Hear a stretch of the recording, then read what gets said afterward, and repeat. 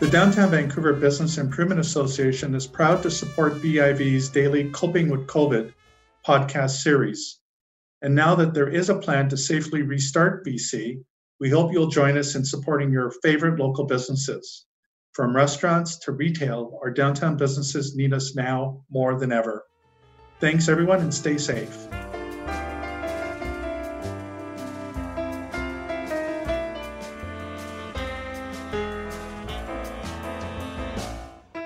You're watching Coping with COVID-19. I'm Haley Wooden. My guest today is Silas Garrison, CEO and Director of Healthspace Data Systems.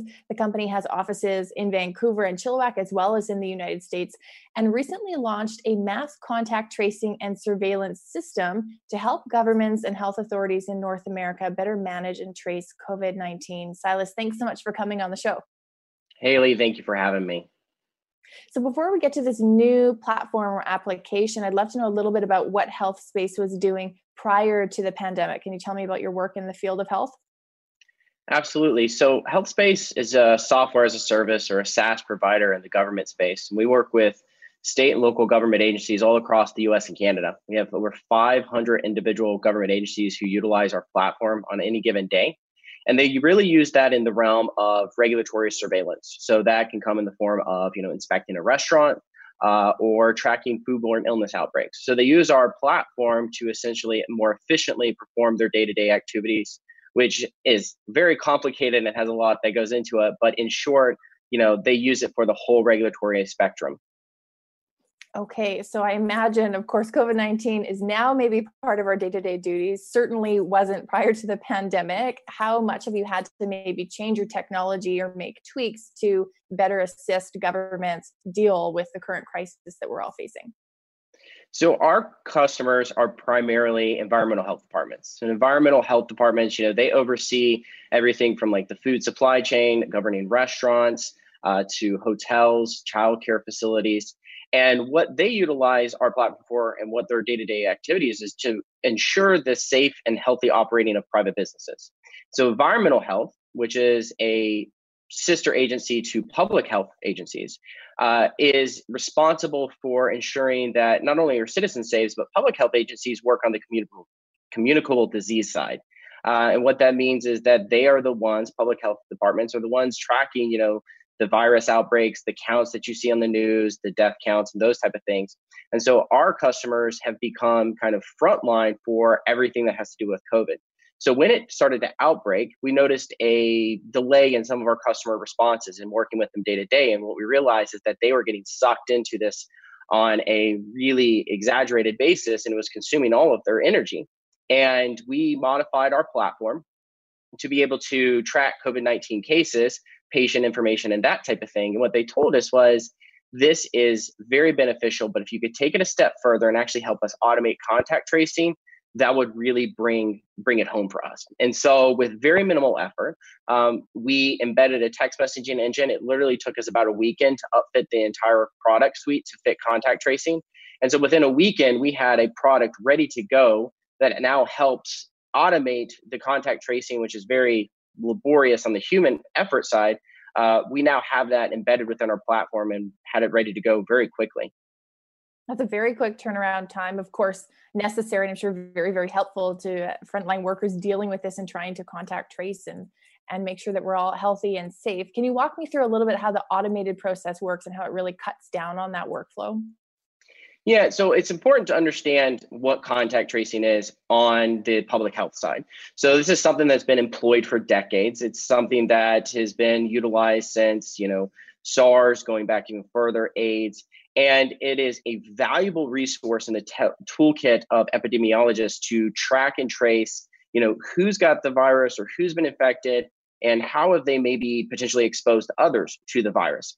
And so what they do is when they find someone who's confirmed with an illness, they usually ask them for, a series of information, including who have you contacted, your friends, your family members, coworkers, and then they get that contact information, and then they take it and they use it like a Rolodex. They call those people, they ask them a series of questions, are you exhibiting symptoms? Tell us about how you're feeling, what is your temperature? And so our platform just steps into that process very seamlessly, where instead of them having to get on the phone and call a list of hundreds or even thousands of people, they input that information into our platform very securely. And then those people are enrolled in what we call automated contact tracing, where they now receive a text message or an email with a unique and secure link to fill out that same questionnaire that they were going to get asked by a phone call. They now just fill it out digitally via their mobile phone or their computer. It doesn't really use a lot of, in terms of like tracking, Bluetooth, things like that you've seen from other apps across the world. This is very simplistic for the end user. So it's very user friendly, and it all gets uploaded into our secure cloud environment. So we take security of this very, very seriously, as it's, personal identifiable information. So not only is it, encrypted, we also go to great lengths to ensure that there's a full audit trail of who's viewing this information. Only those with very specialized permission at the health department are able to see this information. So in short, we basically step in where human effort usually took over. We supplement that with text messages and emails for an automated approach. Interesting. And are there other similar platforms currently available to, say, health authorities or governments, or is yours really one of the first of its kind? Yeah, it's really the first of its kind. There are other platforms out there. I don't know of any specifically that do exactly what we are doing. But what we know in talking with numerous government agencies, for instance, the state of Hawaii, one of the most recent adopters, they really fell in love with it. And the reason they did is that it does something that very few other platforms do. And they vetted over 10 different vendors before reaching out to us and saying, like, we really need help. We want to get a view of your product. And within 24 hours, they made their decision that, yes, this is absolutely what we need to move forward. And so the competitive landscape is interesting, which there really isn't a lot, if anything, that directly parallels what we do. And you mentioned earlier you have hundreds of customers, regular customers in North America. Are many more of them choosing to adopt this new platform? Yes, it's a new piece of information, or a development, I should say, every day. We have dozens of government agencies that we're talking to that are looking at going with it. The wheels of evolution or technological adoption in the government space can sometimes take a little bit of time. There's red tape to go through.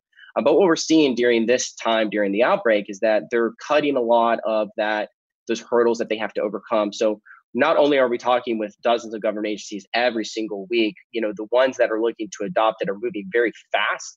To have a statewide agency, the state of Hawaii, make their decision in 24 hours, I think that might be a record in the government space.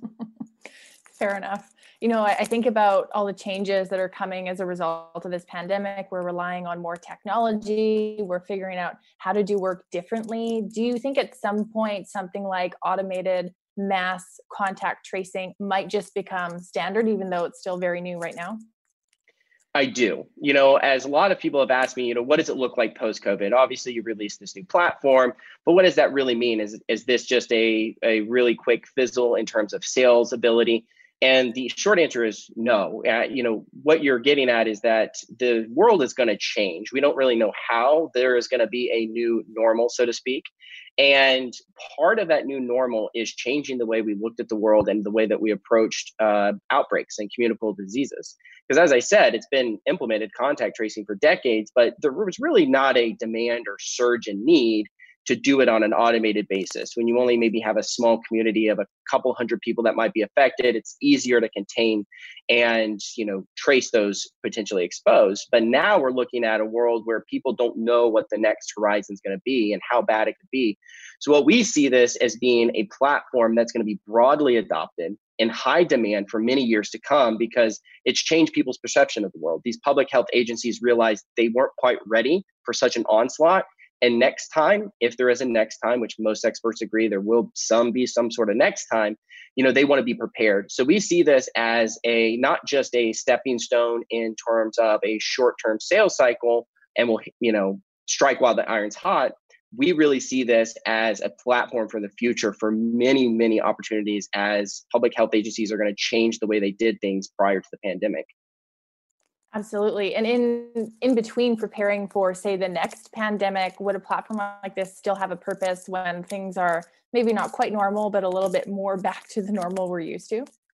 Yeah, it absolutely will. One of the things that we've had discussions with another statewide agency that's looking at it in numerous other cities is that they're sitting there saying, okay, how does this play into our normal? Let's try to retrace our steps in the back of our mind of like, what did it look like 3 months ago?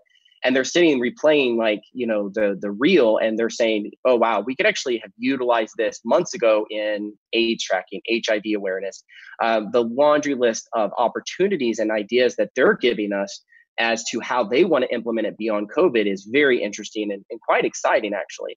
And so we're talking with numerous agencies right now that are looking to go for like a paid contract immediately, where they can actually start utilizing it, not just for COVID, but things that they were already doing kind of contact tracing and other epidemiology efforts for. They want to start using it day one for that as well. Interesting. Well, Silas, sounds like a really great and useful and very relevant platform. Thanks so much for coming on the show to talk about it. Well, thank you, Haley. I much appreciate it. Silas Garrison, CEO and Director of Health Space. You're watching Coping with COVID-19. I'm Haley Whitten. We'll be back with a new video tomorrow.